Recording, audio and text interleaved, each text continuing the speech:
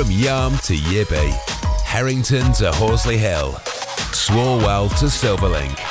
The North East Footy Breakfast with Roy, Steve and Ted. Right across the North East, the Red, the Toon and the Cat. Oh, yeah. Boys, we're 2 hours riley. of silence. We are 2 riley. hours of silence. What bliss. Absolute bliss. This is going to be the classiest show we've done. Oh, you can't. I will defend him to the hilt.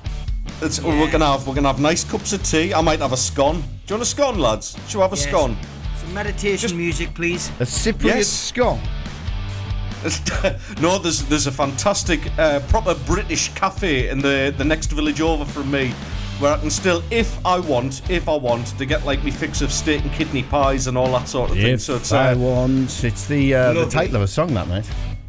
Is it? Mid-year. Well, no, I mean, it sounded like it. Okay. I was once told I looked like Mid-year. There's an interesting fact. Oh, well, that's better than me. I was once told I looked like John Parrott, and I didn't know how to take that one. So Dave, you had a day off yesterday, but what was your thoughts on the new game show that's replaced What the Fact? Liked it. Caused me a few nervous and anxious moments. Had me. Did you have a Some of the terminology needs to be replaced. Indeed. But, 1 second of audio of somebody that we don't really hear a lot of. Well done, mate. Yeah, loved it. Yeah.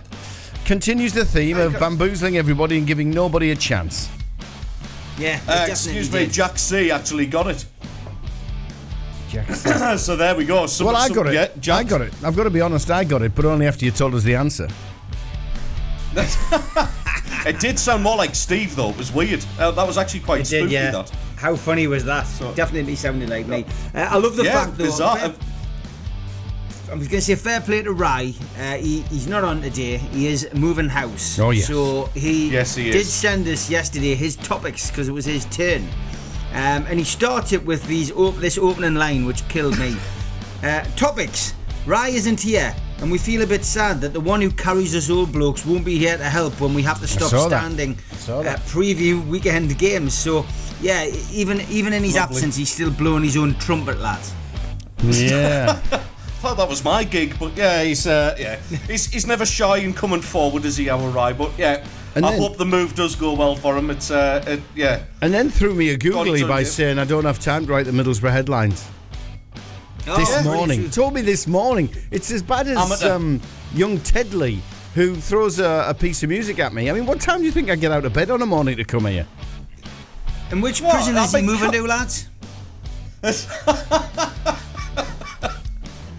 So, really, I mean, we got it all wrong. We sent all those prisoners over to Australia, where the weather's beautiful and you've got those cute koala bears and all that sort of beautiful beaches. I don't think that was there about 230 years ago, like Steve. Oh no, they've always had neighbours, Ted. Oh, that's true. Well, yes, yeah. They tend to be the world's most sense. deadliest snakes, most deadliest spiders, and most deadliest sharks. Yeah. But we've got the same here. We've got spiders, snakes, all that sort of thing in Cyprus. They're just a bit more lazy here, I think, and stay out the way. I've seen actual proper tarantulas kicking about over here. Tarantulas? Yes. Yeah. It's regular. My mate, Geordie Charlie, who you've seen when we did the Derby show. Geordie Charlie has occasionally fished a few out of his swimming pool. Wow. There you go. It's like a Richard Attenborough programme already. See how classy we are. I'm not saying it's because Rye's not here, but it's because Rye's not here. Well, there's plenty to talk about. Thanks to Rye. We could have done it right, but thank you for sending this in. Borough away to Millwall, of course. Sunderland away to Ipswich. Newcastle at home to Manchester City. The 3 games that the North East teams face this weekend. It was an interesting topic he suggested about the transfer window, of course. Middlesbrough have bought 2 new players in the window. He wants to know who we think will be the first North Eastern team from Sunderland and Newcastle to bring in a player. One would envisage it probably won't be Newcastle after we listened to Darren Eales yesterday. I was going to say it probably won't be Sunderland. which we can chuck into the mix, I'm sure. He also asked the question: is Job struggling with the success of his older brother Jude? His recent form and constant look of being burnt out and tired have been noticeable, and fans are calling for him to be rested. Is it harder for a player when siblings or even their dads are successful players? Sancho, it is. Sancho's back at Dortmund on loan. Looks like there's no option to buy. A lot of his salary is still going to be paid by Manchester United. Reith feels that the logic would say that he'll attempt to pick up his career at Manchester United if Ten Hag gets the boot in the summer. Obviously, with the new ownership, finding its feet and moving its way into the club, the new 25% shareholder, Sir Jim Ratcliffe. Will things change, and will Sancho be able to resurrect his career? Eric Dyer, another big shock yesterday. Main story on Sky Sports News this morning. Sign of a Bayern Munich, but can't get a game for Spurs. Strange. Are Bayern trying to give Kane a mate to knock around with in Germany? And footballers want security in stadiums to be improved and tougher sanctions to deter physical and verbal abuse from fans. This comes from FIFA Pro. The Global Players Union has produced a 28-page report after surveying 41 national unions. What can be done in England? Good question, that. And pretty grim scenes last night as the majority of the crowd in Saudi Arabia refused to hold a minute's silence for the passing of football icon Franz Beckenbauer. Is it right for fans not to respect the passing of a legend? Another interesting debate that I've often thought, as legends pass over. We do the we tend to do a minute's applause now in the UK rather than a minute's silence, because people just don't get what people are trying to achieve with a minute's silence. So people feel an applause is more appropriate. But I have seen occasions where people are booing or people are talking through it. It does happen. What's people's thoughts out there? But lots to talk about this morning, Ted, mate. Lots to talk about. Absolutely, yeah. I mean, the first one, I guess, the preview of the weekend games. On paper, there's only Borough possibly going to come away with anything, really, isn't it? Because, I mean, Borough's away at Millwall. A tough fixture. I mean, let's face it, the Den's not a nice place to go. But you would think, I mean, buoyed by the result against Chelsea, a good spirited performance against Aston Villa, you'd actually fancy Borough to come away with all 3 points, even with that decimated squad that they've got, albeit they're going to have Finn Azaz and Luke Ayling available, I believe, for that one, Dave. Lewis O'Brien's back from injury as well, so yeah. But they did lose 2 against Chelsea, so 3 come in, 2 go out. It's still an injury crisis. Yeah, trying to balance the books a little bit there, but surely even with that though, the form that the team's in at the minute, Carrick's got them well organised. I do want to make a point about Michael Carrick as well, because there was a great point made in the media yesterday. It was a little quote on social media about Michael Carrick as everything that the media wanted Steven Gerrard and Frank Lampard to be. I think that is an absolute worldie of a comment, because I think Carrick is the only one at this moment in time who's coming out with any credibility out of that former England midfield, if you can call it that. But he's got them well organised. We'll come back to that in a little bit. Yeah, I can only see a Borough win. What about you, Dave? It's never a nice place to be. I've been there so many times, the old place and the new place, and it's just hostile, it's nasty, it's aggressive. Have we seen in the last week, Millwall fans getting done for obscene gestures, mocking the dead, all that kind. That all goes on down at the Den. I describe it in the headlines, which we'll get into shortly, as the club that everybody loves to hate. And quite rightly so. Of course, it's a bit like Leeds fans. They stand there singing, everybody hates us and we don't care. All that sort of stuff. Yeah. I mean, it's just they brought it upon themselves as an image and just a general negative feel about the team. But I've been there a few times and seen success. The Borough, you're right. Everybody outside of Middlesbrough colours will look at this and think, oh, look at the way they played against Villa. Look at the way they did Chelsea. They've got to go down there and get 3 points. But it's the Borough you're talking about, lads. We are the absolute masters of grabbing defeat from the jaws of success. That's what being a Borough fan is. And I'm sure, Ted, you'll snigger because I'm sure you'll have the same feelings about Sunderland. And Steve, prior to PIF coming in and Sense coming to St James's Park, I'm sure you'd have thought the same about Newcastle as well. You know, that is part of being dragged Stockholm up as a syndrome. Borough fan. You know, do we deserve to start winning all these games and all that sort of stuff? But look, I'd love to see the Borough come back with something. It's certainly within their capability to come back with something, but I'm just concerned about the legs on some of those players because they're playing. You know, this is not an injury crisis of recent making. This is an injury crisis that has been going on since deep into last year. It's the same handful of players who are turning in, week out. We need half a dozen players to come back just to start resting legs. That's what we need. Yeah, I mean, you say that Newcastle Man City's a formality. I predicted last night on my show that Newcastle would get a win. Supermac's gone for a draw. Gibbo's gone for a defeat, and I've gone for a win. But it's in the lap of the gods. The one thing Newcastle have had this week is a chance to train together, and that's something that Eddie Howe has made no bones about it.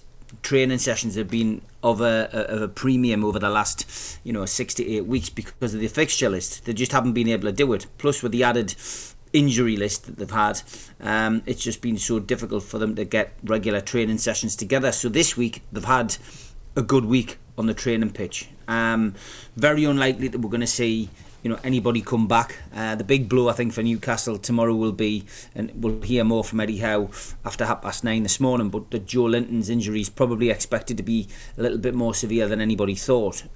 So that's a huge blow for us in midfield, but we're lucky in the sense that midfield we've got options. So I am going to go for Newcastle winning this weekend still. I know we'll look at it later on in the show, but I've just got a sneaky feeling we might be able to get something out of this game. But it's going to be exciting. It's going to be tight. People point to the fact Haaland's coming back and will be available to play tomorrow.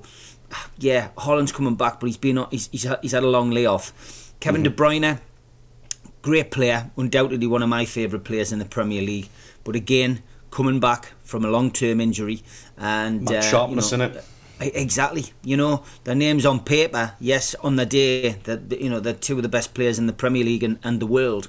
But we might just be playing Manchester City at the right time this weekend, and with the crowd behind them, 5:30 kickoffs. I know a lot of people don't like them. My dad and my brother can't stand them. They don't go to those they just don't want to be out the house at that time of night for various reasons. And I know it puts a lot of people off going. I love it. 5:30. The atmosphere is better.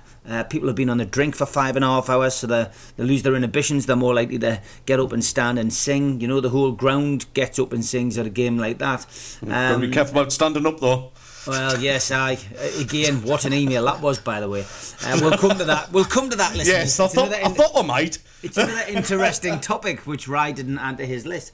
But yeah, I mean, from my perspective, I think it's great. I love a 5:30 kick-off. It'll be a good night, and it'll be an exciting game. Whatever happens, we don't have the pressure now of thinking, my God, if we get beat tonight, that's going to push us back into the relegation zone. We can enjoy games like this now for what they are. It's a good football match, two good teams having a go at each other, and Newcastle have got Newcastle have got a chance of getting something. And I think we turned our season around with that result last week, because no matter what you say, it's a derby match. It doesn't matter where Sunderland are. Newcastle had to face Sunderland last week, did it in their own backyard, and we managed to get a result. And hopefully that's the turning point, the reboot for our season, and we can get back to winning ways in the Premier League, and set ourselves nicely up for the run into the season. But I'm looking forward to it. Exciting game that for me this weekend. And what about the Ipswich game then? Yeah, it's kind of the opposite effect of what Steve's had with Newcastle, I suppose. I mean, Newcastle going to that buoyed by a derby win, and it's amazing what that does. And we've seen in the past, back in the days when we used to win derbies, 6 of them in a row, may I add, but that's gone. I know it's ancient history and all that sort of thing now, but we went on runs after those derby wins where back in the days of Allardyce, it saved our season. It saved our Premier League skin. and it sort of it binds the team, and I think you'll see that with Newcastle. I don't know whether they'll get the win or not. We'll come to the predictions at the end of the show, obviously. But on the opposite end of that, with Sunderland, we go to a high-flying Ipswich side. All right, they've had a little wobble, couple of injuries creeping in, but they're still up there. Let's face it, the big surprise package of this season. They play very good football. They are very attacking minded. We know all about Nathan Broadhead, who was on loan to Sunderland from Everton season or two back now. We know all about the threat they've got. They kind of sucker punched us a little bit the first game of the season, and they won 2-1 at the Stadium of Light. And to be honest, it's a story of our season. If we'd taken our chances, it would have been a completely different story. But we didn't, and we find ourselves in that sort of 6th or 7th position, floating around there, on account of us not putting chances away. That needs to be addressed, and if you're going to go to Portman Road, you're probably going to get less chances. We've seen against Newcastle as well in particular. I know that was a Premier League side, but we've had way less possession in the last couple of games than what we're normally used to under the stewardship of Mowbray. So when we've got that possession, we've got to make it count. We've got to take risks with the shooting. As much as the jury is still very much out with Michael Beale, I think he is correct in one thing, in that we need to be less fussy with our chances, and we need to shoot on sight. We've seen Pritchard score a great one against Preston, clip the top of the bar against Newcastle as well from a similar sort of distance. He's the sort of player we need to create that little bit of space for him, and let's take some chances. Let's shoot on sight, instead of trying to walk it in like a wish.com Arsenal. Other websites are available, obviously. It's going to be a very, very tricky game. I think if Sunderland come away with this with a respectable draw, I think there won't be any arguments from any of the fans on that one. But what we do need to see is a performance, because as much as that was a derby last week, I don't think we saw enough of a derby spirit from the team. I mentioned about Luke O'Nine's statement that he put out about we understand what it means. Well, I don't think you did on the basis of the performance, Luke. It was weak. So we need to see a lot more spirit. I think we need to see more physicality in there. We're not going to see any new signings. Certainly not by tomorrow, because they've only got till midday today, I think, to register. So there's nothing imminent in terms of coming in. So we've got to make the most of what we've got. There's no fresh injury concerns. I'll cover it off in the club headlines in a little bit. There is some disappointing news about the left back position. So that may be something that has to be addressed in the transfer market as well. So again, we've got key players missing, albeit not as many as what Newcastle and Middlesbrough have, but they are key players nonetheless, and it's going to be a tricky one. So yeah, we've got to go down there, give a spirited performance for the away fans who follow absolutely vociferously. There's a beautiful word for a Friday for you. Oh, that's a big one. Tirelessly. No, thank you very much. That's what she said. I'm going to get wrong for that as well, aren't I? You are, yeah, definitely. Apologies for She said it in a normal accent. If you've just choked on your fried egg this morning, apologies for that. I will deal with him immediately the show finishes. Hello, Dave. Yeah. Where was I going with that? You've thrown him. You've absolutely thrown me now. Fantastic. We've had you want vociferous. Oh, vociferous, yes. Yes, a spirited, a big display is needed for those away fans, because that's going to save a little bit more grumbling. And we need to get points on the board and stay up with that pack. We've had a WhatsApp, fellas, but I tell you what we'll do before we get on to the WhatsApp. We'll do the club headlines. I mean, you mentioned it, you plugged it. Are we ready to go? Yes. Well, why not? Here we are. Magpies and proud. Mags News. Newcastle's FA Cup 4th round tie at Fulham is one of 6 rescheduled for live TV coverage, and will be 7 o'clock kick-off on a Saturday night, January the 27th. The tie is going to be shown on ITV4. It's bad news for the travelling fans. Last train out of King's Cross, unfortunately, is 9 o'clock, so that's an overnight stay or a bus trip or a flight. There are no scheduled engineering works on the rail route that weekend. There's your one bit of good news anyway. Newcastle United has filed its financial results for the 22-23 financial year, and it showed a 39% increase in revenues. The improved financial performance reflects progress both on and off the pitch since the acquisition of the club by PIF in October 2021. A loss after tax of 73.4 million was reported by Newcastle for the 12 months ending the 30th of June 2023, in line with the club's prior year's financial performance. This was driven mostly by the continued investment in the playing squad. The club increased its revenues to 250.3 million from 180 million the previous year, as matchday, commercial and media rights revenues all increased. The financial performance was supported by the club's successful season on the pitch, with the club reaching its first major cup final in 24 years and achieving 4th place in the Premier League to secure qualification for the UEFA Champions League. The figures don't include the recent sponsorship deal with Adidas or Sella. And Newcastle return to Premier League action this Saturday with a 5:30 kick-off live on TNT Sports. They take on Manchester City, who've won everything in and around the UK and around the world. So a nice easy game for us this weekend. Saturday will be the 40th Premier League meeting between the two sides. Newcastle have won 8. They've drawn 9 and lost the other 30 to date. Early team news: Callum Wilson remains sidelined with a thigh injury that forced Joe Linton off during the FA Cup with the Mackems. It's predicted to keep him out. And Harvey Barnes, Joe Willock, Jacob Murphy, Elliot Anderson, Nick Pope, Matt Targett remain out, and Sandro Tonali is ineligible. That's your Newcastle United headlines on Friday morning. Mackems and Proud. Black Cats News. Good morning and happy Friday, Sunderland fans. Sunderland have been rocked by the news that Dennis Serkin is facing a battle to play any significant part in the club's playoff push. Serkin has struggled with a troublesome hamstring so far this season, and despite returning to training last month, he continued to report discomfort. Sunderland sent Serkin for scans and determined that he required surgery, ruling him out of action for around 3 months. That means the left-back could potentially feature in the final weeks of the season, but is a big blow to Michael Beale's defensive depth, with Niall Huggins already ruled out for the rest of the campaign. Michael Beale has strongly hinted that Sunderland are looking to keep Alex Pritchard beyond the end of the January window, and has even suggested that the attacking midfielder's form could earn a new deal at the club. Pritchard almost left the club in the summer after the club made clear they would not stand in the way as he entered the final year of his contract, with an extension at that stage highly unlikely.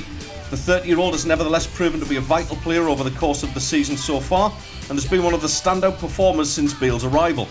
In yesterday's pre-Ipswich presser, Beale alluded to Pritchard's importance to the team in the next 20 games, and admitted contract talk was being discussed in the background. And finally, Michael Beale also lifted the lid on some of the transfer speculation, especially regarding that well-publicised need for a goal scorer. The head coach said, "We are looking.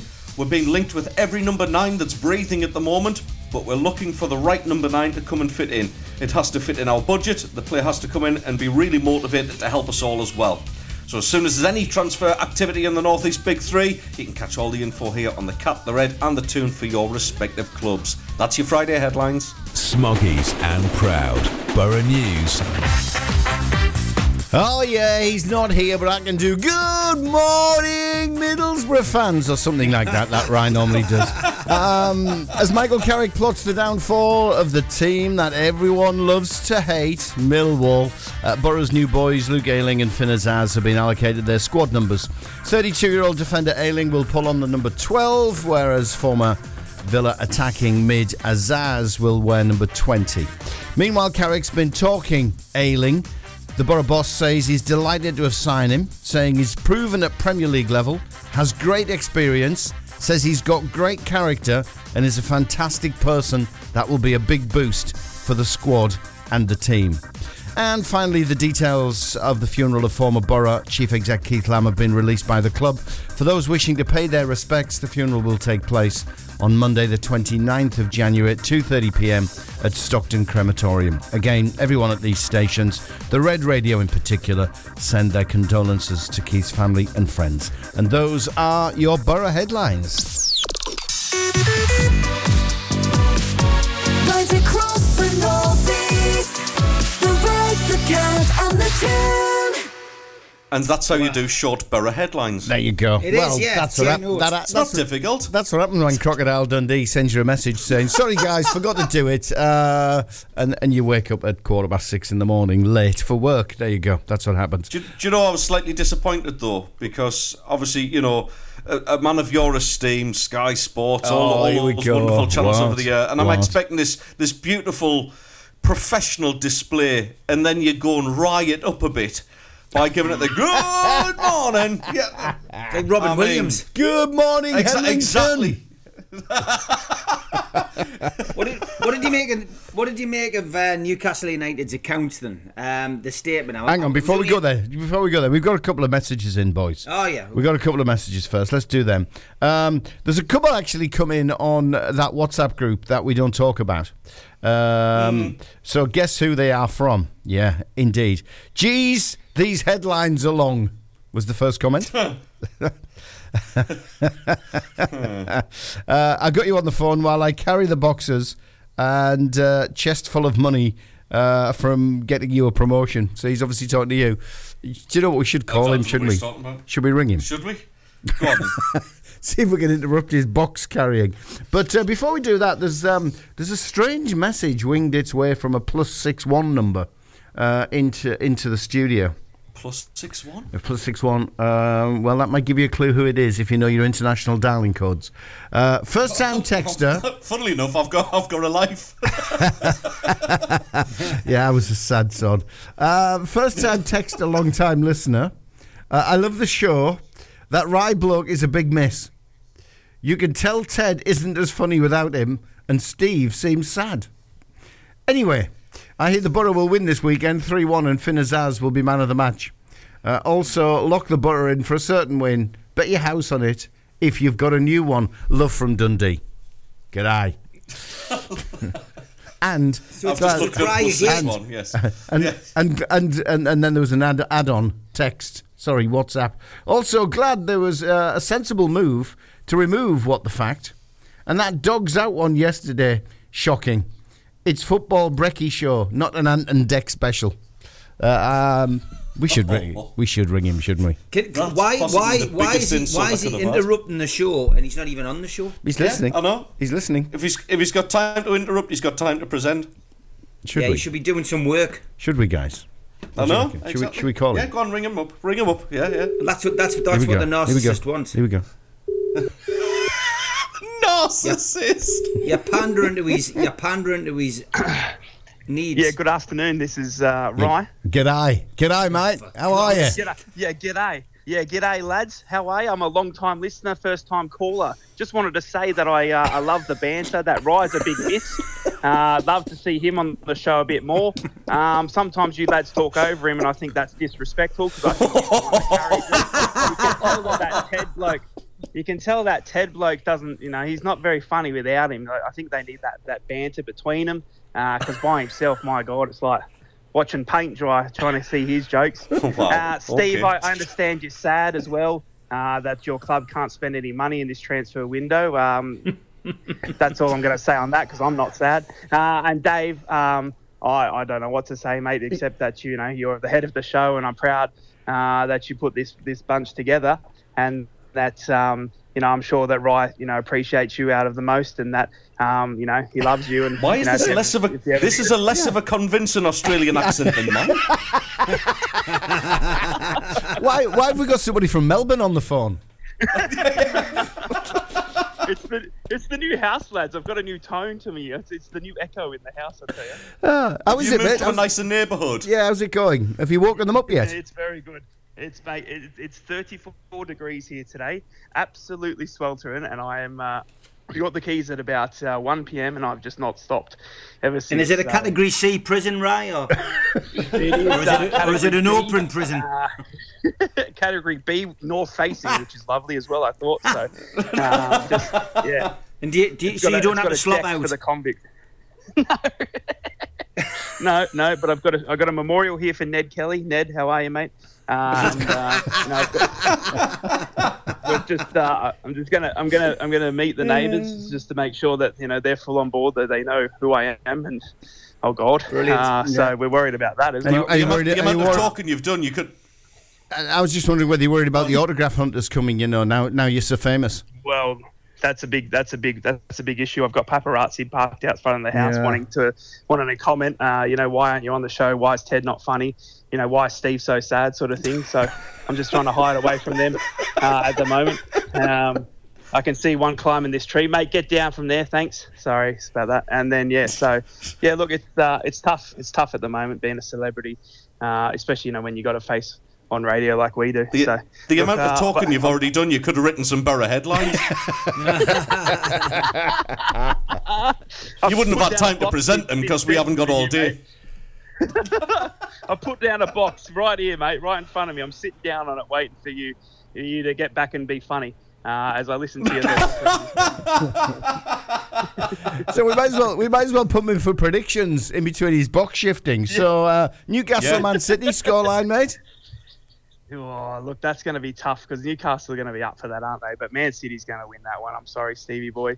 I reckon it's going to be a tough one though. 3-2. I'm going for that. Ipswich Sunderland. Going for a 1-0 victory to Ipswich. Yeah, 1-0 victory to Ipswich on that one. I honestly think the Mackems will be trying to recover from the Derby defeat and put up on a good show. And I don't think Ipswich will be up as much as it for it or ready for it.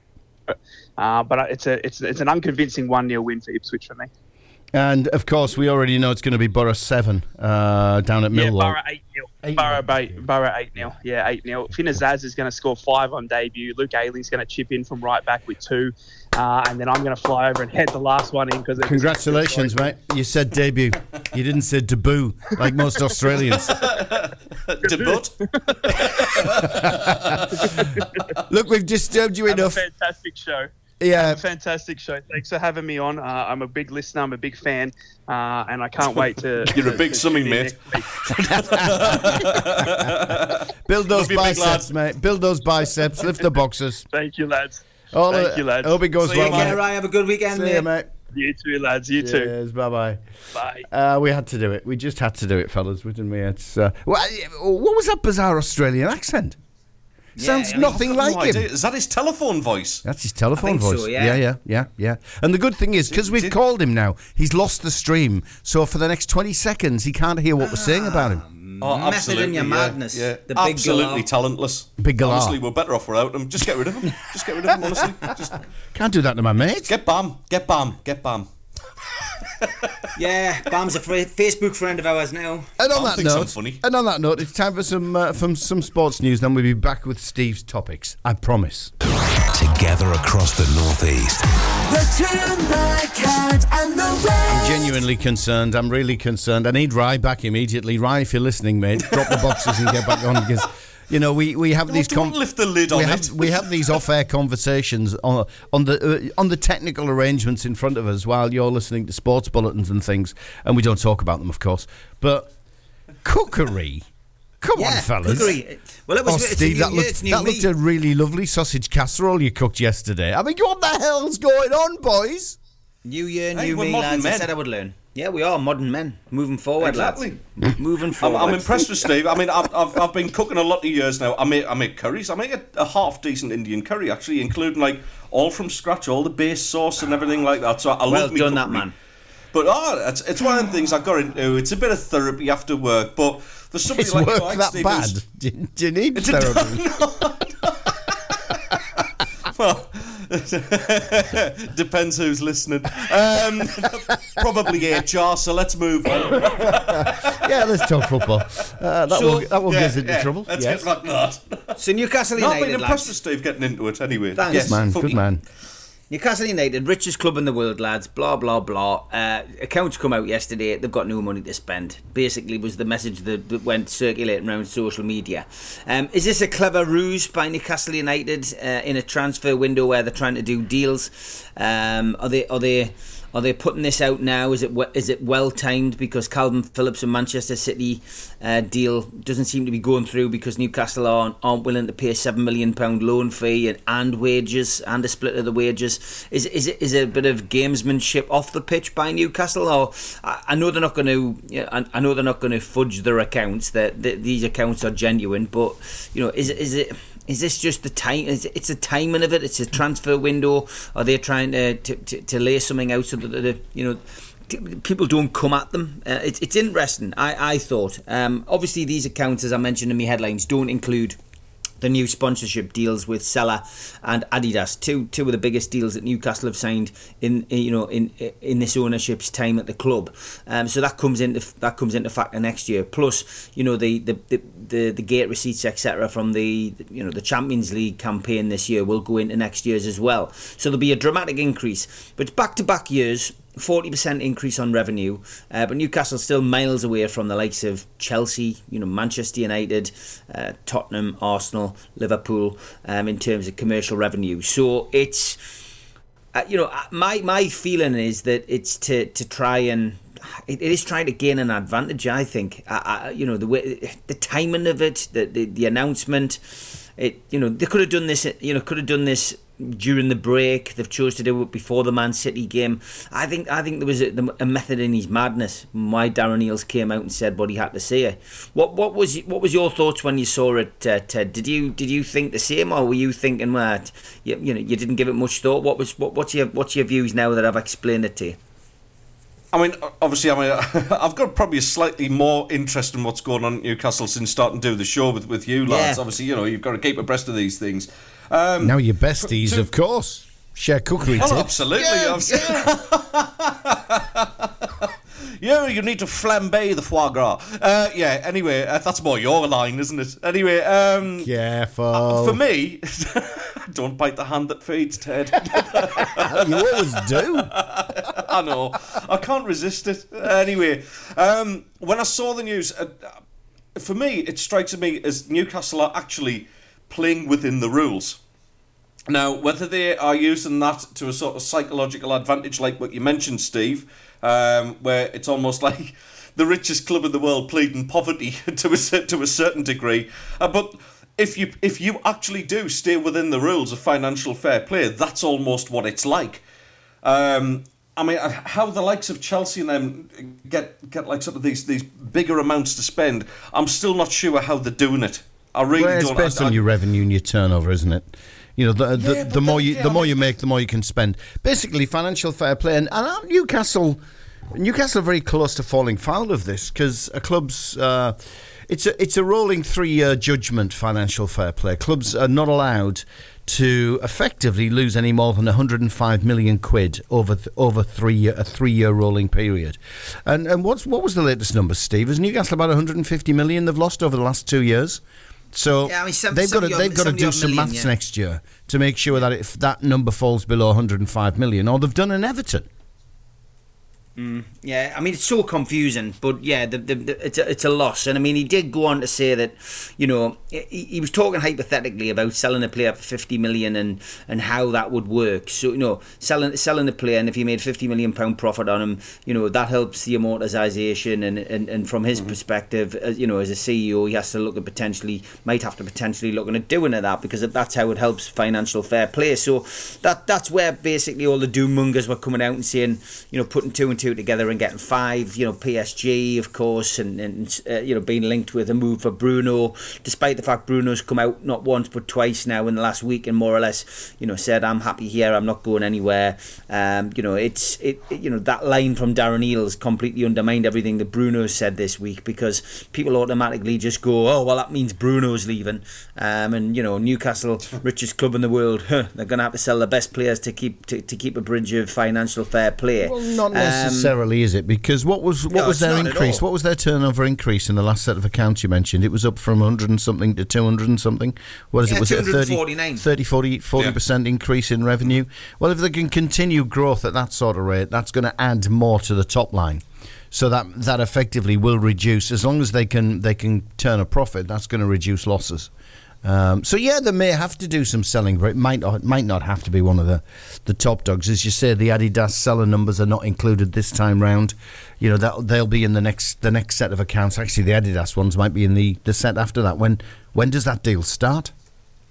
It starts this season, I think, but it's towards the back end. That's why it's not involved in this account, and neither's the seller deal. So this is last year's accounts. You're always like a year behind, aren't you? So they'll come into play next year, as well as the Champions League, gate receipts, what they've made from the Champions League, which is a vast amount of money, plus your Premier League profits. So Newcastle will make a profit again next year. An increase in commercial revenue will be there for all to see. And Champions League money will also kick in at that point into the accounts. So there's another boost for revenue. So yeah, they're 45 million short. They're on target to be 45 million short of financial fair play at the moment. Now, if you got a lot of players to get rid of, mate. A lot of players to get rid of. Yeah, there's a lot of dead wood that needs clearing out. And if you think seller Adidas deal's going to kick in, the revenues for that are going to kick in, and there will be upfront lump sum payments paid for those deals, and Champions League money's going to come your way, and more Premier League money's going to come your way.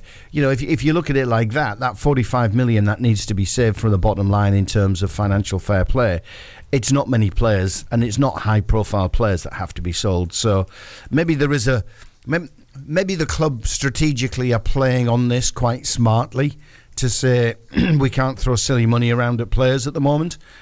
So maybe they are using it to their advantage a little.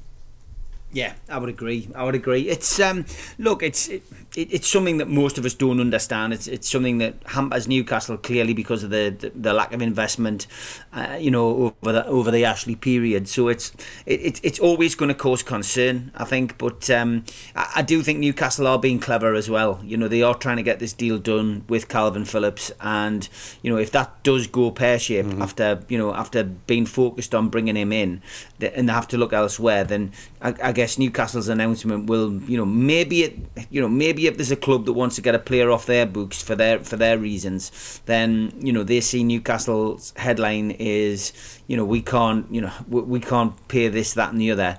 Then some of these clubs will probably say, well, look, we still need to get him off our books for now. Let's just do the deal with Newcastle. It could just be a bit of gamesmanship, which fair play to them for doing that if that's the case. But yeah, look, good pun, so far so good. Good pun. Fair play to them. Yeah. So far so good, lads. So far so good. Do you think there's a link though, lads? Do you think there's a link though with obviously we've talked about players and it's sometimes hard to recruit players into the northeast purely because of geographical location. People prefer to be either in the northwest, where with Manchester and Liverpool, or the preferred destination, which is always London, of course. Do you think it's a similar situation with commercial investment in the fact that it's maybe just not seen as trendy enough to kind of invest in a northeast club? Obviously, Adidas, you take them aside. Adidas know the score with it. We've had Adidas kits in the past. They know that fan base of each club in the northeast is absolutely going to go hell for leather. Borough had them as well, Dave, in recent times. Yep. Adidas are not stupid. They know they're going to sell out the kits, like absolutely no problem whatsoever. So they're a bit more savvy to it. They understand that a little bit more. But in terms of inward investment into the northeast, do you think that's like a bit of a trick to overcome, Steve? Yeah, I think so. Yeah, I mean, it's so hard to negotiate, financial fair play. I mean, I think we've already mentioned Everton. Look how they've fell foul of it and could potentially fall foul of it again. I think we'll find out next week whether Everton and Forest have got another potential issue. But it's just so it's difficult for supporters to understand, and it doesn't really matter how many people explain to you. I mean, I've listened to Kieran Maguire quite a lot. He's like what I would call an FFP expert. Ben Jacobs, another one who covers football up and down the country and across the globe, tries to explain it to you, but there always seems to be something else added to it or something else taken away, and you think, well, hold on a minute, well, what about this, what about that? And like every system, there's a loophole, and certain clubs I guess over the years have managed to exploit that. They may get found out, may get points deductions or worse moving forward as teams are investigated maybe by the Premier League, but it's not great for Newcastle at the moment because it just means we can't go and do what we want to do. We've spent quite heavily on players since PIF came in. I still expect a big summer. I think as well a lot of the I think a lot of the delays in bringing in other kinds of sponsorship, lads, like, a lot of people are saying, well, why haven't we got a training ground sponsor? Why haven't we got a stadium naming deal? Why haven't we got this? A lot of it will depend on, when your tax year ends, and there'll be different caveats for bringing a sponsorship in at a particular time, moving it into the next financial year. So there's lots of reasons for doing lots of things, but they'll all be coming. It's so difficult. There will be. You've got to this day and age. You've got to look at every possible revenue source. Because what you can't afford to do is lose more than 105 million quid over a 3-year period. That's it. That's financial fair play. It'd be nice for the fans as well, for the stadium to return to being the Sports Direct Arena as well. You're not getting a bite. Yeah. I'm not getting my cassock out again. Well, talking of bites... That's the one thing I can maybe just get you to snap on a little bit. But yeah. I thought you were besties, you guys. Look, there is another potential bite coming in from Barry on WhatsApp. He said, Steve... read the story this morning that Arsenal are going to go for Isak to help with our money worries. You got any comments on that? Yeah, it's rubbish, Barry. And I mean, Barry's, he's often messages the show with logic, and it's just another load of rubbish, isn't it? It's just tittle tattle. It's clickbait. It's just not worth even entertaining that story. Isak's going nowhere. He's he's a cracking player, great centre forward, and will be at Newcastle, I would imagine, for a considerable amount of time. If Newcastle are going to sell players, it's more likely to be the players that Newcastle have managed to turn around, or Eddie Howe and his coaching staff have managed to turn from flops into Premier League players. You just need to look at the likes of Almiron and Joe Linton, who Newcastle spent decent money on, but they're worth more now than they were 2 or 3 years ago before Eddie Howe got his hands on them. Joe Linton was purchased for 40 million. I think most teams would probably pay 75-80 million pound for him. We brought ASM in and we managed to sell him at a profit, across to Saudi. So I'm not concerned at all. I think, though, Newcastle certainly have their eye on Calvin Phillips this transfer window. I think they definitely want him in. And I think if that doesn't go through, they're going to have to look elsewhere. The question is, how prepared are they? How prepared are they? Who is second on the list? Who is third on the list? Is the Saudi loan deal thing going to resurface? Is there a player or two out there that potentially could come to Newcastle? We talked about Henderson this week, which I think has gone down like a lead balloon with virtually everybody connected with. I think Tyne and where you hate that one. Yeah, nobody likes that idea. But is there another player out there? Yeah, potentially. Is the players on the continent? It's the one thing Dan Ashworth will have already looked at, and I'm sure that Newcastle will have other options should that one not go through. Will we see anything? Will we see anything prior to the game against Man City? I don't think so. But I think anything after Man City, it's a potential. I think Phillips wants to come. I think that's the big thing. Phillips would like to come to Newcastle. He would suit it. And he sees it as an opportunity to put, to get back into playing regularly, and I think it fits everybody till the end of the season. But it's it'll be interesting to see how it all pans out. But those financial figures, I think is a bit of gamesmanship there as far as Newcastle are concerned. Looking beyond this transfer window though, Steve, and obviously that maybe that need to bring in extra money. You're playing reasonably well without Tonali. Do Newcastle consider cutting their costs and selling him? It's interesting because a lot of people say, do you think Tonali's going to stay? And do you think Newcastle just want to get rid? Of course they want to keep him. They signed him for a reason. They signed him for his football. They signed him because he got to the Champions League semi-finals with AC Milan. He's one of Italy's, best players. He's somebody who, Newcastle want to build a team around. So I think Tonali stays. I think obviously he'll be fully fit and he'll be fully drilled in Newcastle's ways. I think he came in like all players coming in from a foreign country. He struggled a little bit with the pace of the Premier League. He struggled a little bit with the language. It's a new area that he's moving to.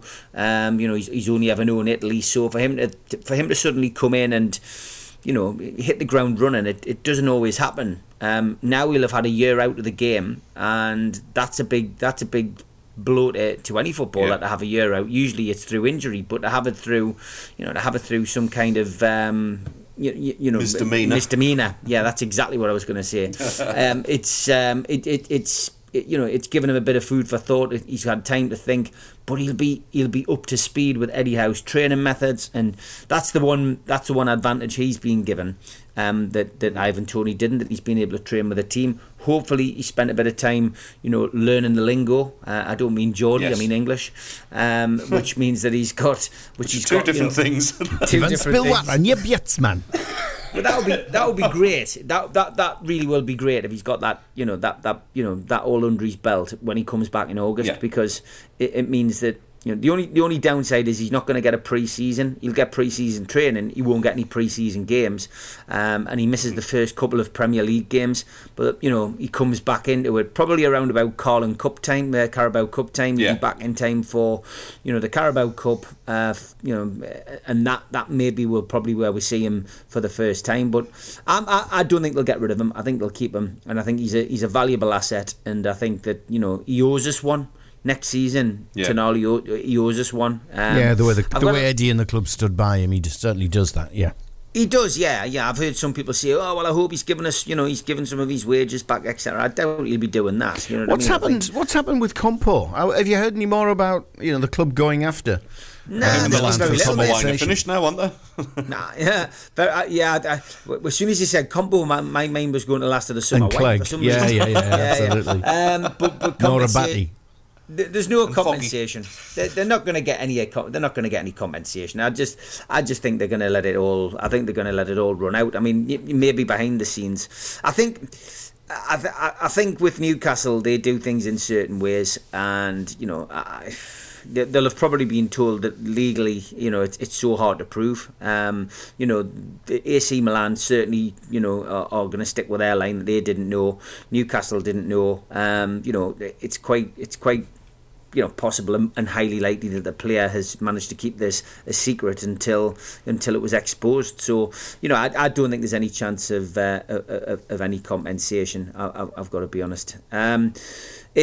It's sad, but it's just a lesson to learn, and you've just got to, you maybe it's just an additional thing you add to your questions when you eventually get round the table with the player. It'll be certainly something I would imagine that'll be added to a contract moving forward. Should it be found that you've got anything which you haven't divulged prior to signing this contract, then we will be able to do this and this. You know what I mean? I think that would be something that would be easily added to a contract now. If anything comes out which you haven't divulged at your initial interview before signing your contract, then you will be you'll be liable to either repay this or there'll be compensation here. But it's one of them things. But there must be gross misconduct conduct clauses already in his current contract. I don't know. Probably is bringing the club into disrepute. Just about every employment contract, isn't it? Bringing the club into disrepute, etc. Yeah, but I would very much doubt if there was anything in a contract to say that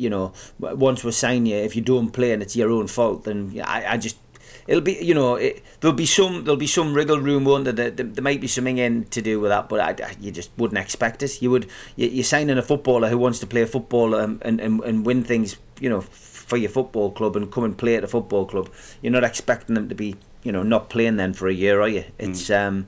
I certainly wouldn't have expected that. Anyway, I mean, it's I've dealt with football contracts before, but I've never seen anything like that in a contract at all, Dave. I've got a laugh as well. I always have Sky Sports on, lads, in the background, just in case there's any breaking transfer news. They've just done Mogga. They're obviously talking about press conferences where managers do strange things. Eating chocolate. We've just had back to back. We've just had Mogga on eating his jelly babies at the press conference at Sunderland, and then we've just had Steve Bruce on going, "How's the bacon? Did you see?" Oh, magnificent! I've just binned Sky actually at home. I've just kicked them out. I gave them a big red card and switched suppliers, but we still do get the Sky. This is bizarre, isn't it? I've kicked Sky out because of the increasing cost, and I've gone to a rival, and I still get the same Sky channels for almost a third of the price. It's mad. How bizarre is it's that? Absolutely mad. How bizarre is that? Strange marketplace. That I used to work in that, believe it or not, in the selling of those services. And It's just mental. What they can actually sell for and the profit they make is absolutely scandalous. Lads, we've got a couple of minutes coming up towards the news. Obviously, we're talking about Tonali there. I'm just switching very, very briefly to another midfielder, Eric Dyer, signing for Bayern Munich. Bayern Muse? I'm hungry. New shopping centre in Bavaria. I was thinking muesli. God, I'm hungry on this diet, man. Yeah, I mean, Steve, I want his agent. That. I've had a terrible week. Have you? I've had a belter, mate. I've put weight on. Have you? Well, we've had a couple of celebrations in the Roberts household. That's fine, that. I know. Don't worry, the weigh-in's Monday, mate. I'll sort it out. I'm taking a leg off this afternoon. Like a joint of ham. Oh, well, I was going to mention about Eric Dyer, but now we've filled it with that.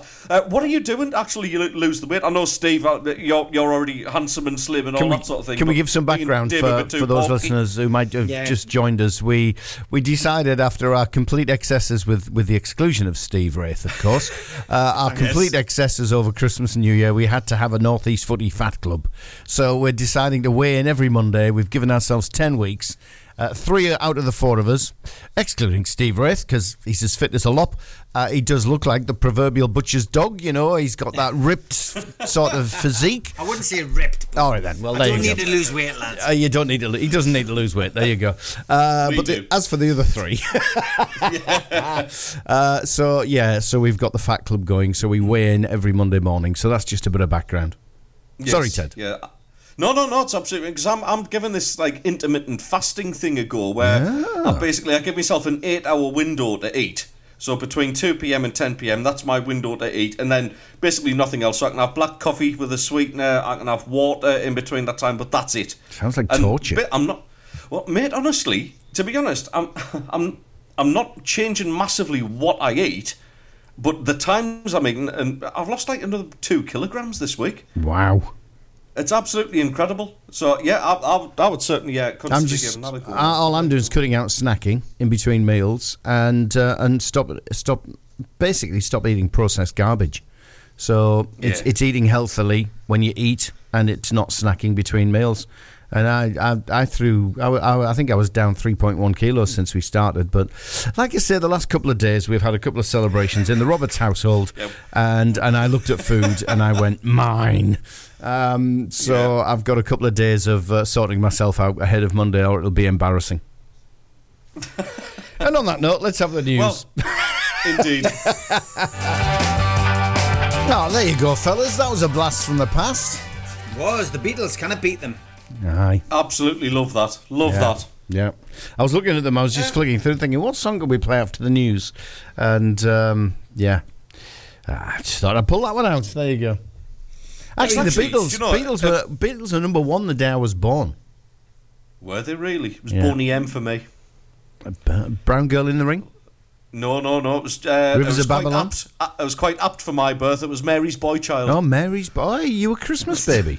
Yeah, I was 11th of December, mate. Ooh. There you go. That's why I like, you know, those skinflint relatives. Hi, if you're listening. You only get one present. Get in. Yeah, that's your birthday and your Christmas together. Mine's like, thank you, Auntie Val, for those licorice all sorts. Yeah. That I hate, by the way. Well, my daughter was the 7th. 5 boxes of them. My daughter was the 7th of December, so what we used to do is we would not put Christmas decorations up until she'd celebrated her birthday. And then basically on the 8th, it was Christmas. Treat. Yeah. Yeah, I like that. Without You by Harry Nilsson was number 1 when I was born in February 6th. And what a song. 1972. What a song. And imagine, like, all these kids who were born later and much later after us, I guess, but, like, the chances of being born when Mr. Blobby's number 1. I mean, that must be absolutely disheartening, that. It's 6 minutes past 8. Shall we have some? Shall we do the headlines? Before we do the headlines, I'm knocked over sideways here. We haven't got Harry Nilsson in the librry, and it's a cracking song. I'm going to have to go and fire some people, put the library together. Have you got Alan Nielsen, the ex-Spurs fullback? Have you got Dennis Nielsen, the serial killer? Dear me. I'm off the doctor. You see what I did there? Serial killer, breakfast show. Oh, all right. I see what you did. He used to murder a bowl of sugar puffs every morning. He's just... we'll raise a toast to that. Hey! It's porridge for Steve. He's going to do some time. Here we go. Roman Stanley Mackens Fletcher. and proud. Black Cats News. Good morning and happy Friday to you Sunderland fans. Sunderland have been rocked by the news that Dennis Serkin is facing a battle to play any significant part in the club's playoff push. Serkin has struggled with a troublesome hamstring so far this season, and despite returning to training last month, he continued to report discomfort. Sunderland sent Serkin for scans and determined that he required surgery, ruling him out of action for around 3 months. That means the left-back could potentially feature in the final weeks of the season, but is a big blow to Michael Beale's defensive depth, with Niall Huggins already ruled out for the rest of the campaign. Michael Beale has strongly hinted that Sunderland are looking to keep Alex Pritchard beyond the end of the January window, and has even suggested that the attacking midfielder's form could earn him a new deal at the club. Pritchard almost left the club in the summer after the club made clear they would not stand in the way as he entered the final year of his contract, with an extension at that stage highly unlikely. The 30-year-old has nevertheless proven to be a vital player over the course of the season so far, and has been one of the standout performers since Beale's arrival. In yesterday's pre-Ipswich presser, Beale alluded to Pritchard's importance to the team in the next 20 games, and admitted contract talk was being discussed in the background. And finally, Michael Beale also lifted the lid on some of the transfer speculation, especially regarding that well-publicised need for a goal scorer. The head coach said, "We are looking. We're being linked with every number 9 that's breathing at the moment, but we're looking for the right number 9 to come and fit in. It has to be in our budget, and the player has to come in and be really motivated to help us as well." As soon as there's any transfer activity on the North East Big Three, you can catch it all here on the Cat, the Red and the Toon for your respective clubs. Have a great weekend. Magpies and proud. Mags News. Good morning, Newcastle fans. Our FA Cup 4th round tie at Fulham is one of 6 rescheduled for live TV coverage, and will be a 7 o'clock kick-off on Saturday, January the 27th, and it'll be shown on ITV4. There's no scheduled engineering works on the rail route from Newcastle to London King's Cross that weekend, but the last northbound train leaves at 9 o'clock, meaning an overnight stay in London for you, or potentially a bus or car back. Newcastle's financial results for the 2022-2023 financial year have been released, and they showed a 39% increase in revenues. The improved financial performance reflects progress both on and off the pitch since the acquisition of the club by the PIF-led ownership group in 2021. They have recorded a loss of £73.4 million for the 12 months ending the 30th of June of 2023, in line with the club's prior year financial performance. This was driven mostly by the continued investment in the playing squad. The club increased its revenues to £250 million from £180 million the previous year, as matchday commercial and media rights revenues all increased. The financial performance was supported by the club's successful season on the pitch, with the club reaching its first major cup final in 24 years and achieving 4th place finish in the Premier League to secure qualification for the European Champions League. And Newcastle return to Premier League action tomorrow with a 5:30 kick-off live on TNT Sports. They play Manchester City. It's the 40th Premier League meeting between the two sides. Newcastle have won 8, they've drawn 9 and lost 30. Team news: while Callum Wilson is still on the sidelines, and it doesn't look good for Joe Linton, who was forced off during the FA Cup win at Sunderland. That is predicted to keep him out of the game tomorrow. Barnes, Willock, Murphy, Anderson, Pope and Targett also remain out, and of course Tonali is ineligible.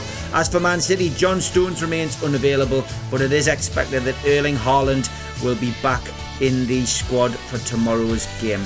That's your Newcastle United headlines on Friday morning. Smoggies and proud. Borough News.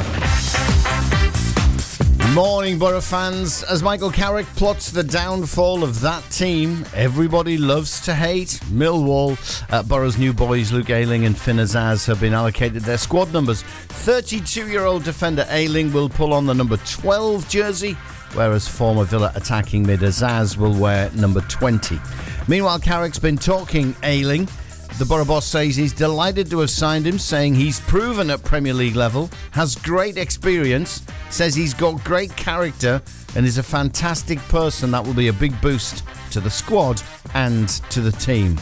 And finally, details of the funeral of former Borough Chief Exec Keith Lamb have been released by the club. For those wishing to pay their respects, the funeral will take place on Monday the 29th of January at 2:30pm at Stockton Crematorium. Once again, everyone here at the 3 radio stations, the Red Radio in particular, send their condolences to Keith's family and friends.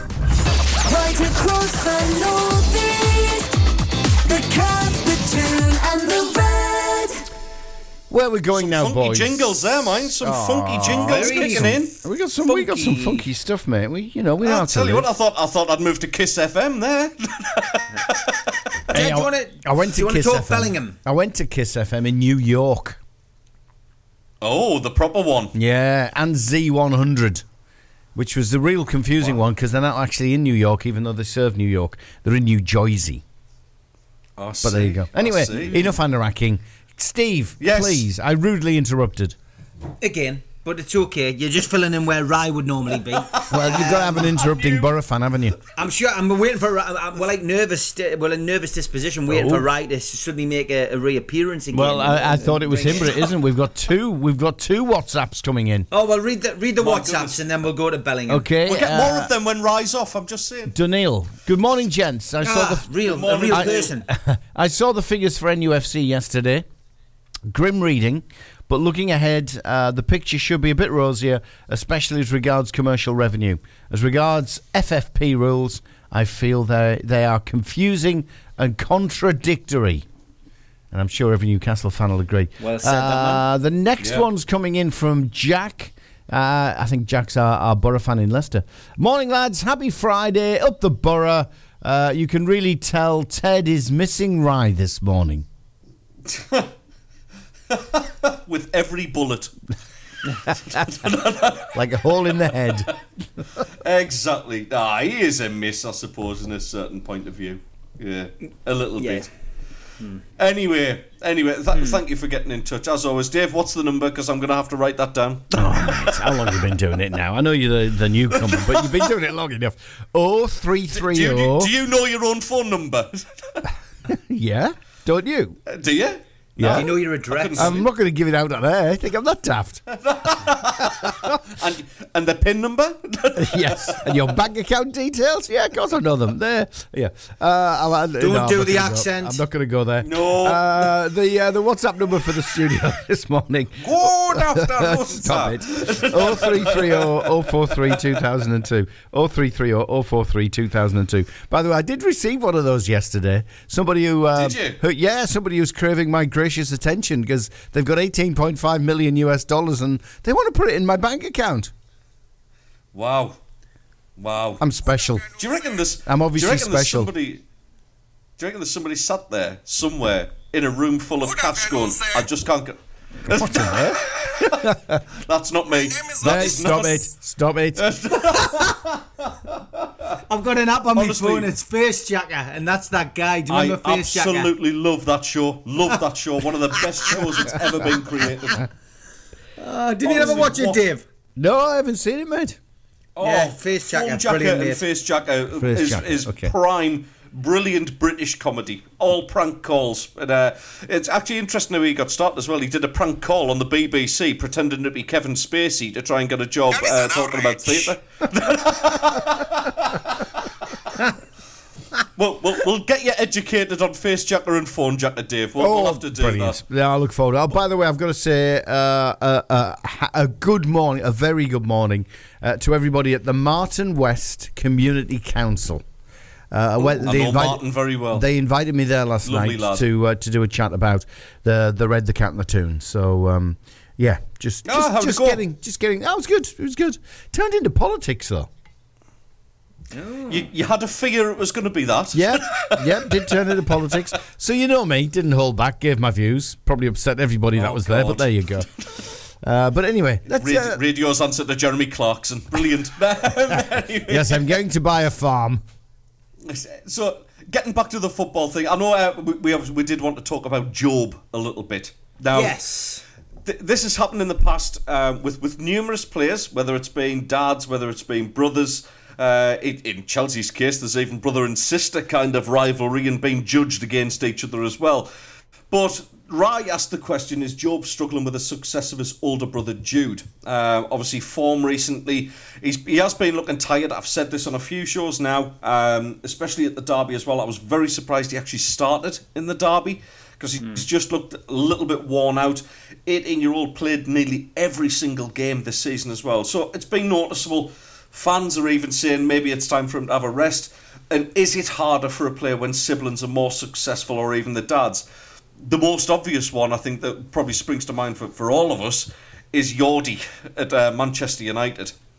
Because, I mean, that must be one of the most daunting names you've ever got to live up to in football. And do you think you're always going to be judged against it, Steve? Do you think that because of the name that's going to hang around you? Well, I mean, the question Rise asked is, do you think, he's living in the shadow of his brother? My answer about Jude would be, nah. Oh, God. I've been dying to do that. How long did you have that prepared? Is this why you've been trying to push this point through? Because you've literally tried to do it 3 times. Oh my God! I'm thinking you've been professional. I thought Hayden Hackney played really well. Not Hayden Hackney. I think it is difficult for people who live in the shadow of either a brother or a father. It's difficult. Yeah. I mean, look, recent years we've seen Rob Lee's 2 sons both became professional footballers. Both have gone on to do very well at lower level, so they haven't struggled with it.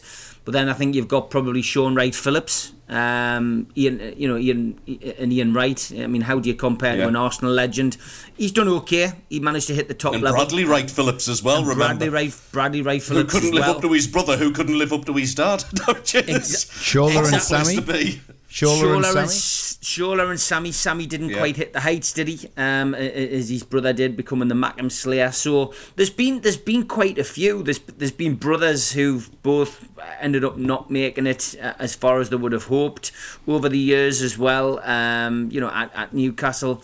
But yeah, I mean, it's got to be difficult, and I think Bellingham does struggle. Who wouldn't? I mean, his brother is one of the best players in the world at this moment in time. The world's at his feet. I think I've said when we've talked England on the show that I personally feel that Bellingham is the future for England, and is probably one of the most influential players that I've seen wearing England shirts since Gaza. He's got to do it in the big tournaments, but he's potentially, with him in the side, England could go on and potentially win something. He could be the person that gets Southgate the crown and glory before he retires from the job. So yeah, he is going to struggle. He is in the spotlight.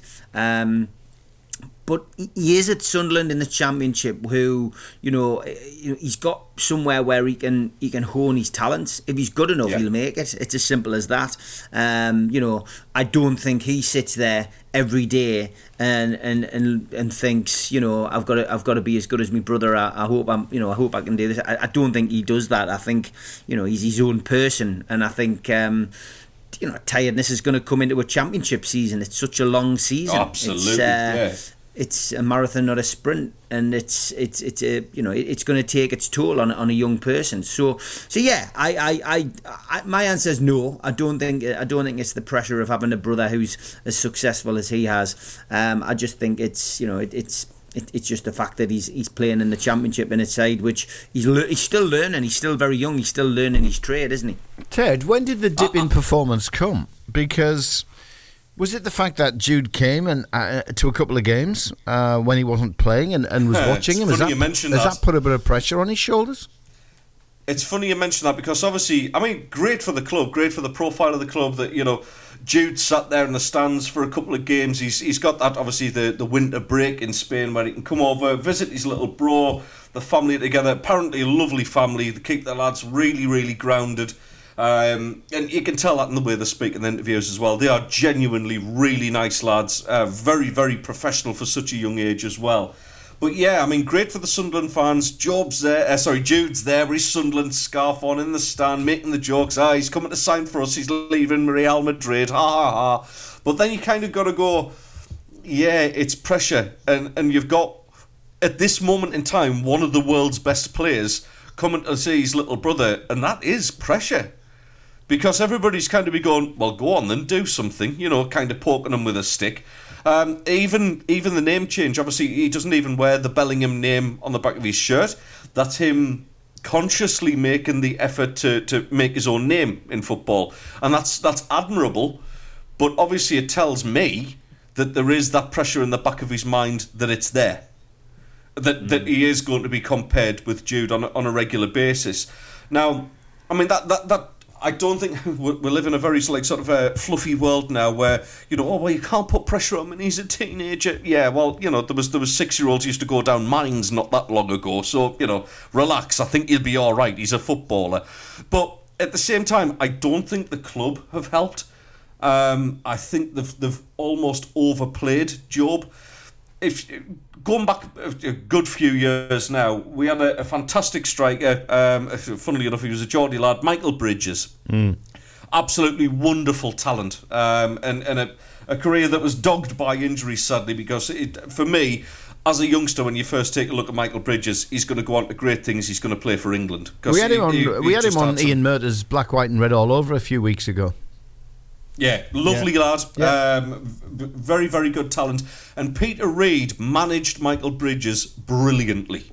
He was never overplayed. He was either used as a substitute or he was blooding him into the team the way that you should do with a talent like that.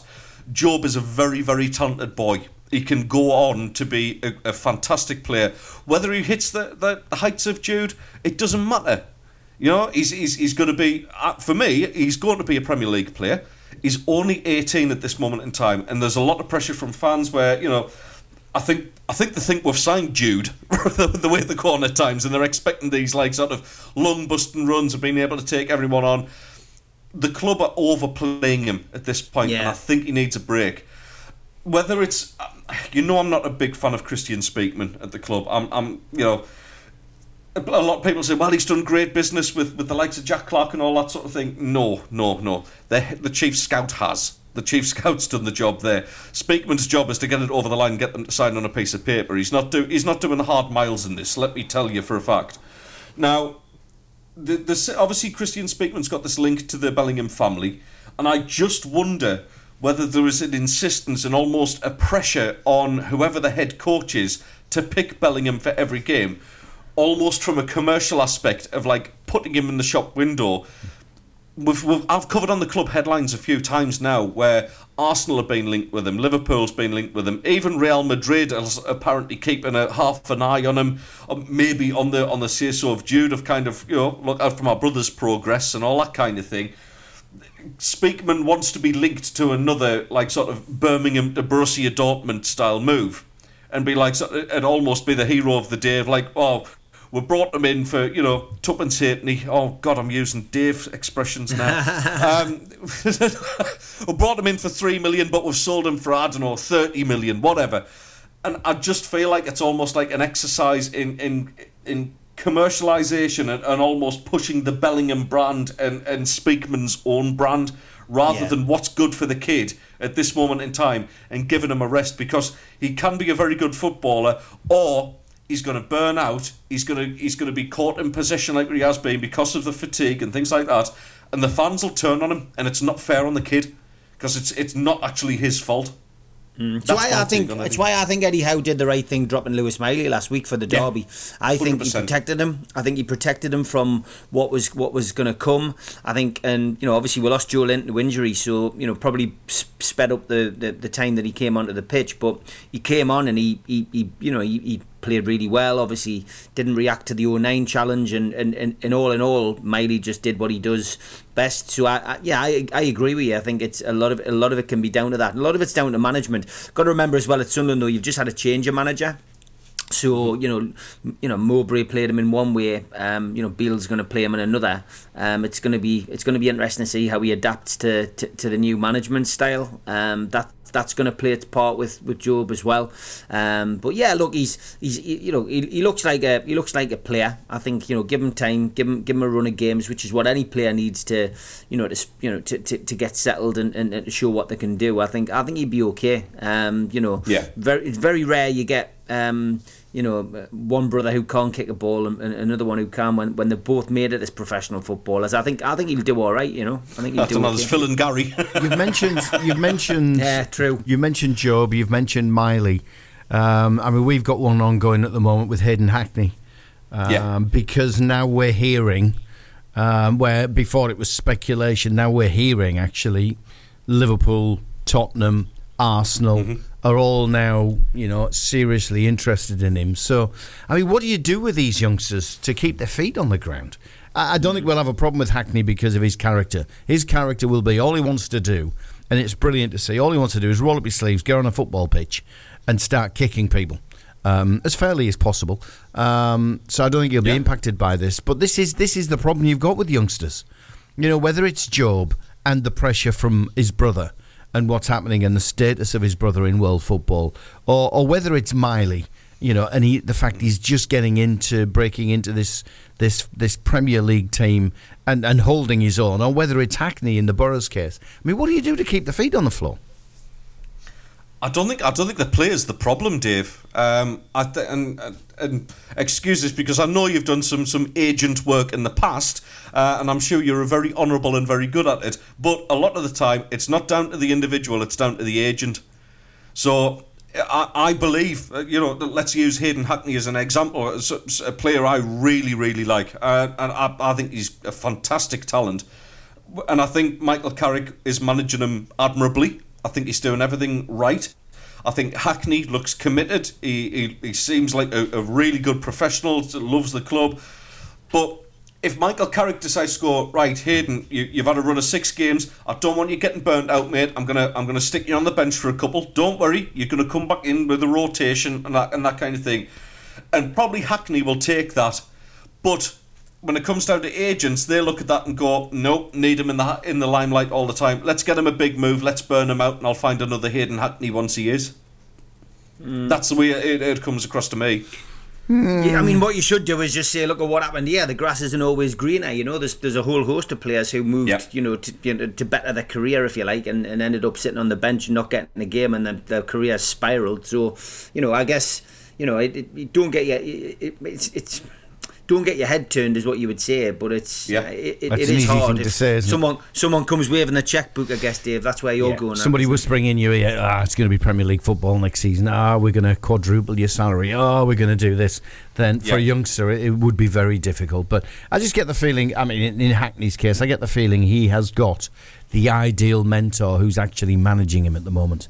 Because he'll look at Carrick and go, he is where I want to be, or he was where I want to be. So I think in Borough's case, Hackney should be all right, but it's not the case right across the board. Anyway, look, it's 8:30, fellas. Not a fortune, but Borough have made some money out of the cup run. You don't make a lot, but that'll be welcome as well. You see what the winners get in the Carabao? 100 grand. Wasn't it? 100 grand, yeah. £1 million for the cup run Newcastle got last year. Just for the actual games. Yeah, sport headlines. Steve's loose change. All right, then, here we go. Bit of sports headlines, and we'll be right back. Together across the northeast. The Toon, the Cat and the Red. That guy reading the sports news, he keeps saying Borough, and I'm thinking he's talking footy, but no, he's not. I thought he was kind of doing Rise rap about it's down with the Borough, He even misrepresents his own team. Fantastic. Indeed. So, shall we preview some games then? I guess we should start with the It is a Friday. Be respectful. It is a Friday. Yes. Newcastle United take on Manchester City. It's a 5:30 kick-off. It is live on TNT Sports. We've had a couple of home defeats. We've had one home defeat against Notts Forest, but obviously from our perspective, we don't want to make it 2. This Nottingham will be the Forest. time that Mr. this Clough, will be the first. Mr. Clough will be turning in his grave. Young man. This is the first time that Eddie Howe will have faced 2 defeats if we lose at the weekend. So that's something we want to avoid. The last time Newcastle lost twice in a row on home soil was 3-2. We lost to Spurs and then 3-0 at Chelsea. Steve Bruce was the manager of the Spurs game and Graham Jones was the manager of the Chelsea game. An interesting fact there for you. Newcastle have beaten Manchester City on Tyneside already this season, of course, in the Carabao Cup. but we are winless in the Premier League in the last 9 home and away meetings since the 2-1 home win in January 2019. Before that success, which was achieved through Salomon Rondon's strike, Matt Ritchie's spot kick, the Magpies have made 22 unsuccessful attempts at defeating Manchester City in the top flight. So this is our 40th Premier League meeting, which is what I mentioned in our headlines, between the two sides. We've won 8, we've drawn 9, and we've lost 30 to date.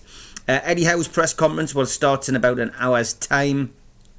Callum Wilson is still sidelined, will possibly be available for the Fulham game, so fingers crossed for that. We play Fulham in the FA Cup 4th round and then play Aston Villa on the Tuesday night, so certainly be ready for one of those games. But the thigh injury that forced Joe Linton off during the FA Cup win is predicted to keep him out, which is a bit of a blow for Newcastle in the midfield area. Harvey Barnes, Joe Willock, Jacob Murphy, Elliot Anderson, Nick Pope and Matt Targett are all still out, and Sandro Tonali is ineligible, of course. Just a little update on the yellow card situation as well. The Premier League suspension thresholds have now altered to a 2-match ban for any player who collects 10 bookings in the first 32 Premier League games. So the ones to watch out for are Anthony Gordon and Bruno Guimaraes, but they're both on 7 yellows at the minute. So a little bit of leeway as far as the yellow cards are concerned. As for Man City, well, John Stones remains unavailable for selection. Erling Haaland is penciled in to make his return from injury tomorrow night. This will be the 3rd meeting of the two sides this season, of course. Both haven't won one to date. Man City recorded a 1-0 win at the Etihad in August, although it was a lot more one-sided than the scoreline predicts. And Newcastle triumphed, of course, by 1-0 in the Carabao Cup at St James's Park. So all square this season so far. Pep Guardiola's side, how have they warmed up for this game? They beat Huddersfield Town 5-0 in the FA Cup 3rd round. Kevin De Bruyne made his return after a 5-month absence through injury, and looked as if he was starting to find his feet. But this Premier League's a relentless division. I'm not sure whether he'll start tomorrow. I think he'll be on the bench. And it's a game I'm looking forward to. Like I mentioned earlier on, Newcastle fans should look forward to this game. We're not in relegation territory anymore. We're hoping that we can put a run together in the second half of the season, and ultimately for us, this really is a game to sit back and enjoy. You're going to be able to see world class players on the stage. The team that's won everything. It's a game for the kids to remember. Certainly, this team has won the Champions League, the Premier League. They've won the FA Cup, the Carabao Cup, the World Cup. They've done everything. So to go along and watch a team like this at St James's Park is a pleasure. It's worth the money. It's worth the entrance money alone. Hopefully we'll give a good account of ourselves. I think what will play its part this weekend is the fact that we've managed to get a week's training in, which, people will say, well, do you not train every week? Well, we haven't been able to, due to the personnel available, due to the fact that Newcastle's fixture list has been so congested, due to involvement in the Champions League and an extended run again in the Carabao Cup. So it has been difficult, but this has been a week of Newcastle being able to, implement the training, implement their ideas, implement their set pieces, implement everything that you should be able to implement into your football team. So I personally feel that Newcastle will give a good account of themselves this weekend. Man City certainly won't be coming here and expect Newcastle to lie down. It's at St James's Park. It's a 5:30 kick-off. The crowd will be up for it. I'm expecting Newcastle to get something, and I've predicted a win, and I'm going to predict a win again. I think Newcastle will win this 2-1.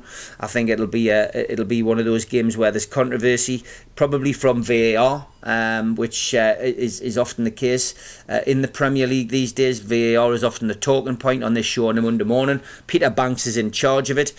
Chris Kavanagh, a referee that's overseen a few Newcastle defeats, not the greatest of refs for me, I've got to be perfectly honest, but he looked after the 1-0 home win over City in the Carabao Cup, but has been referee for the Bournemouth, Spurs and Forest defeats this season.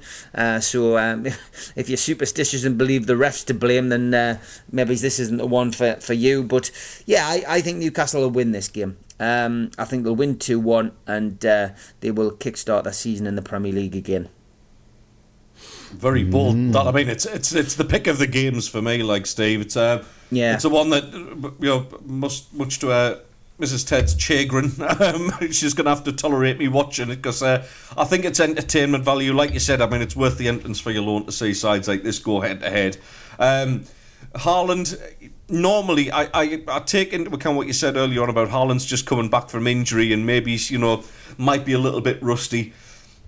The thing for me is, mate, somebody I saw a daft little thing where he met some posh bloke on his way into training, and this posh guy described him as a Nordic meat shield. And I just think it's one of the most beautifully poetic expressions to describe Haaland. He is a unit. He is a physical specimen. I don't think this kid's going to come back rusty. I think he will give problems to the Newcastle defence. And yeah, he's going to be the obvious danger man there. The thing is confidence, mate, and Newcastle will have taken a hell of a lot out of that derby win.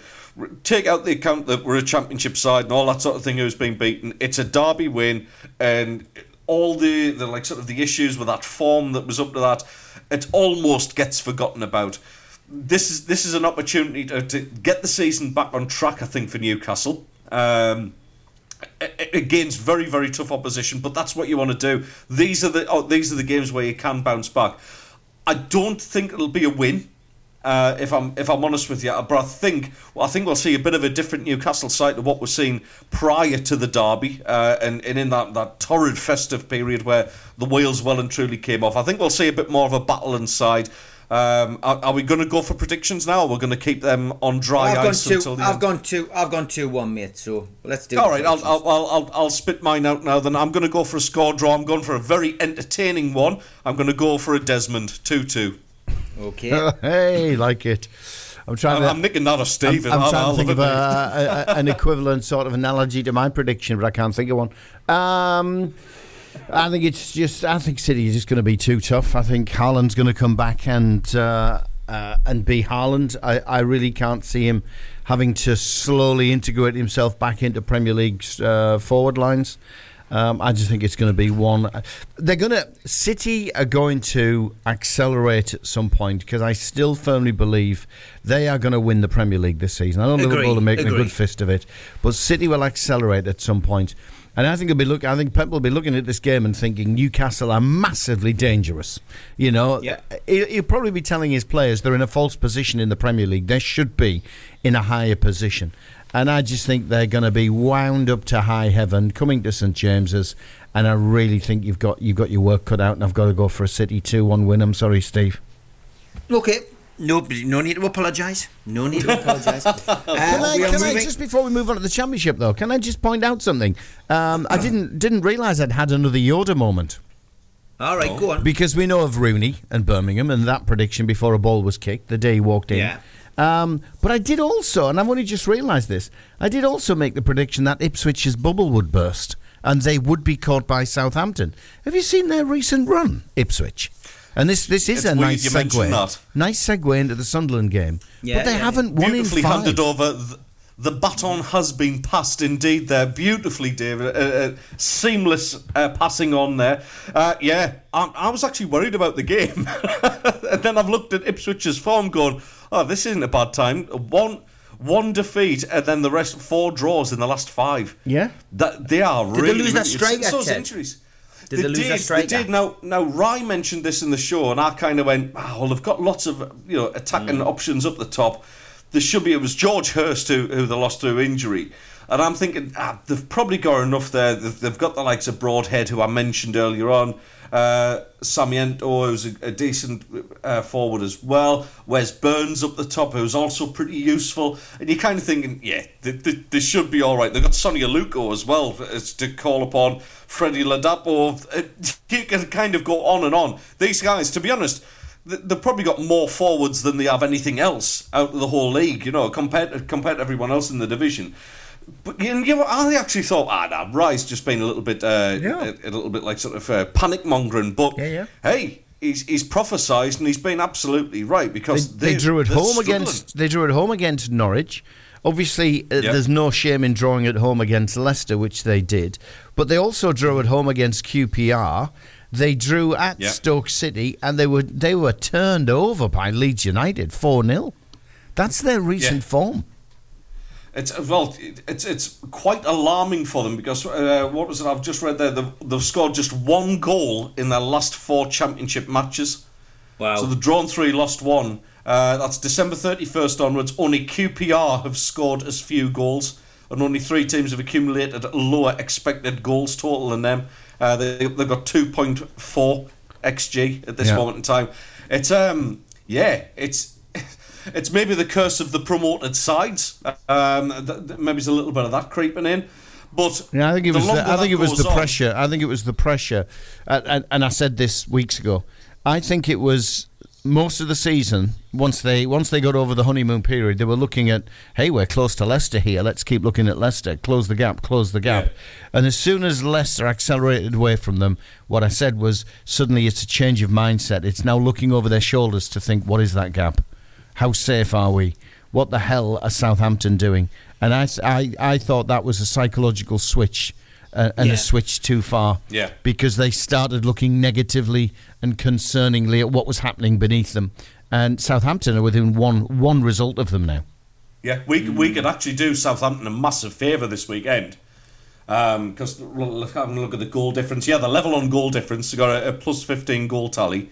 So yeah, if we go down to Ipswich and actually and pull a result off, and Southampton continue their good form, then yeah, what this is doing as well. I mean, we were talking, a couple of weeks ago. There was only Steve actually poo-pooed this, to use a lovely posh expression. I like that. Yeah, you can have that one. We thought that the top 2 had gone in the championship, and it was kind of like, we're all just jockeying for position for the playoff places, and it would have been a fair assumption at the time. What this is doing now is, everybody kind of, Southampton and Leeds certainly are looking at that second spot going, hey, it's game on. Mm-hmm. It is. It's absolutely game on for that. It's maybe a bit beyond us. You're talking about a 15-point gap between us and second. I mean, it's not completely out the question, but it's too far, mate. It's a bridge too far. We'd have to look at some big capitulations there, absolutely. So, it does open things up a little bit. The question for me, and I'd love to know, lads, I'll give you a little take on the game shortly, but do Ipswich, do you think this is a blip for Ipswich, or do you think this is them on the demise and they're going to finish in the playoffs, or even worse, maybe? No, they're too good for it to continue like this. It is a blip, but it's a massive blip, and I think they'll come back and get a few results. But I think this is the end of the consistent Ipswich we've seen so far this season. I think there's many more games for them to lose. There's many more points for them to drop, and I think they'll end up at the end of the season. They'll be looking at staying in the playoff spots.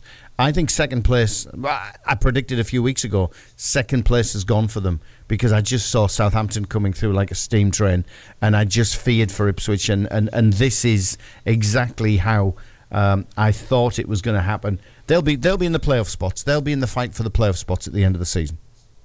Mm-hmm. So I agree. Sorry, Steve, another little prediction there then, because obviously it looks like the bottom 3 clubs in the Premier League are the ones that went up last season, but it also looks in the Championship suspiciously like the ones who got relegated from the Premier League might be the ones to go back up. I don't think that's ever happened previously, has it? I'd have to check the record books, but it's I mean, two of them are certainly going to come up in the automatics. The playoffs, as we know, is it's a lottery. It just depends who turns up on the day. But I don't think it's happened, Ted. I think you're right. It'd be weird one. And Leeds, obviously, they're a little bit hit and miss. Leeds, we put in a decent performance against them. I didn't think they were anything particularly special. If you stop them playing their normal game, they don't seem to have a plan B. So, they might be the weaker out of the 3 that came down. But looking at our game, look, it's a tough game. You don't know which Ipswich is going to turn up. If we get the one that was turning up over Christmas, that was full of turkey and pudding, then great. I think we might get some joy out of this. I do fancy us to turn it around. As much as Ipswich have been the pace setters, that first game of the season was the one where I thought they didn't offer anything magnificently special. They just hit us on the counter. They hit us when they had the opportunity to, took their chances. I keep talking about that. You've got to take your chances in this division. But yeah, I think we're seeing a slightly different Sunderland side now. For all we shipped 3 goals in the last game, I don't think we're going to get turned over massively. all right, defensively we're struggling a little bit with injuries. Unless he's come back in, he looks pretty assured. He got a bit of a tough time against Almiron, but you're talking about a step up to Premier League class. A game against Ipswich, I think he'd be able to handle that much more to his standards, I guess. I think up front, I think Rusyn is probably going to get another opportunity to impress there. I fancy him to get a goal, but they've got to get the service up to him, and we didn't get any service into him. I commented before that the service was so bad into Rusyn, it should have been working in a McDonald's drive-through. It was just absolutely abysmal. But yeah, all in all, I do fancy Sunderland for the win on this one. I think we'll get down there. I'm going to go a sneaky 2-1. I kind of racked my brains and thought maybe a draw, sneaking away with it and would take it, but no, I'm fancying it. We'll have a bounce back. We'll see Real Madrid back in form, and I'm actually going to go for a 2-1 win. By the way, Sunderland fans, no word on whether Roberts was fit. I didn't see anything in the press conference that alluded to that. If I've missed that, then by all means let us know on the show, but yeah, it looks like we'll continue without Paddy Roberts for the time being. Okay, I think Sunderland are going to win this as well. I'm going to go for a 1-0 to Sunderland. I don't think Ipswich are, on an upward spiral. The results suggest that they're struggling to score goals as well. I think Sunderland, have proven, that they can, they can win this game, and I think this will turn things on the head. I think Southampton will capitalise on it as well. But yeah, I think Leicester and Southampton will be the two teams that go up automatically, and I think Ipswich will falter, but will be there or thereabouts for the playoffs. Got to agree with everything you've said. So yeah, Sunderland 1-0 win for me, and further progression for Sunderland in the fight to get back to the Premier League. I have a large jug of cold water to pour on Ted. I just think Ipswich, I fully expect them to get back to winning ways very, very soon. They've gone 5 without a victory now. It's 4 draws and a loss.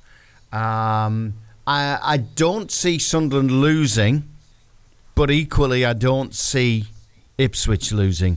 I think their run of draws is going to continue.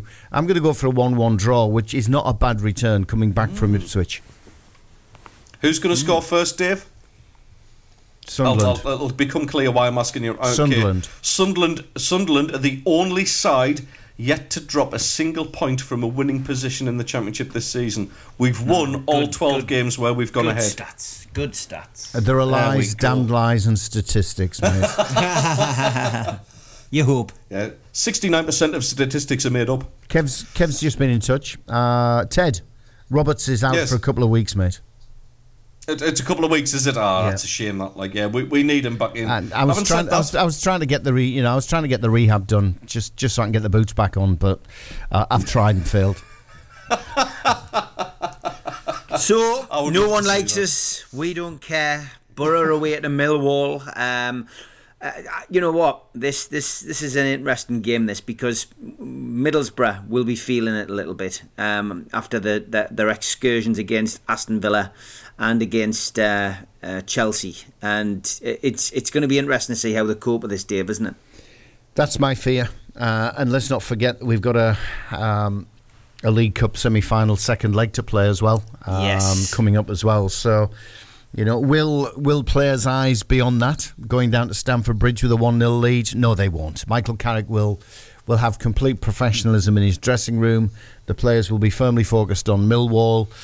But you've hit the nail on the head. This is what I fear is what's left in the tank. Yeah. What is left? There are 14 first-team players out. It was amusing yesterday. My son was showing me some YouTube footage of Chelsea fans who were doing watch-alongs, and there was one lad screaming when the Borough scored, "This is Middlesbrough's D team. What the hell are we playing at?" Well, we've got 14. It's not just 14 players out. We've got 14 players out that regularly play in the first team. So that means an awful lot has been asked of the 11 that are regularly out there on the field with 1 or 2 changes. That's all Carrick's got. We saw just a couple of games ago a bench which was full of 18-year-olds. That's where we're at. And I just fear it's going to take its toll at some point. The effort that will have been put in against Villa, and particularly the effort that was put in against Chelsea.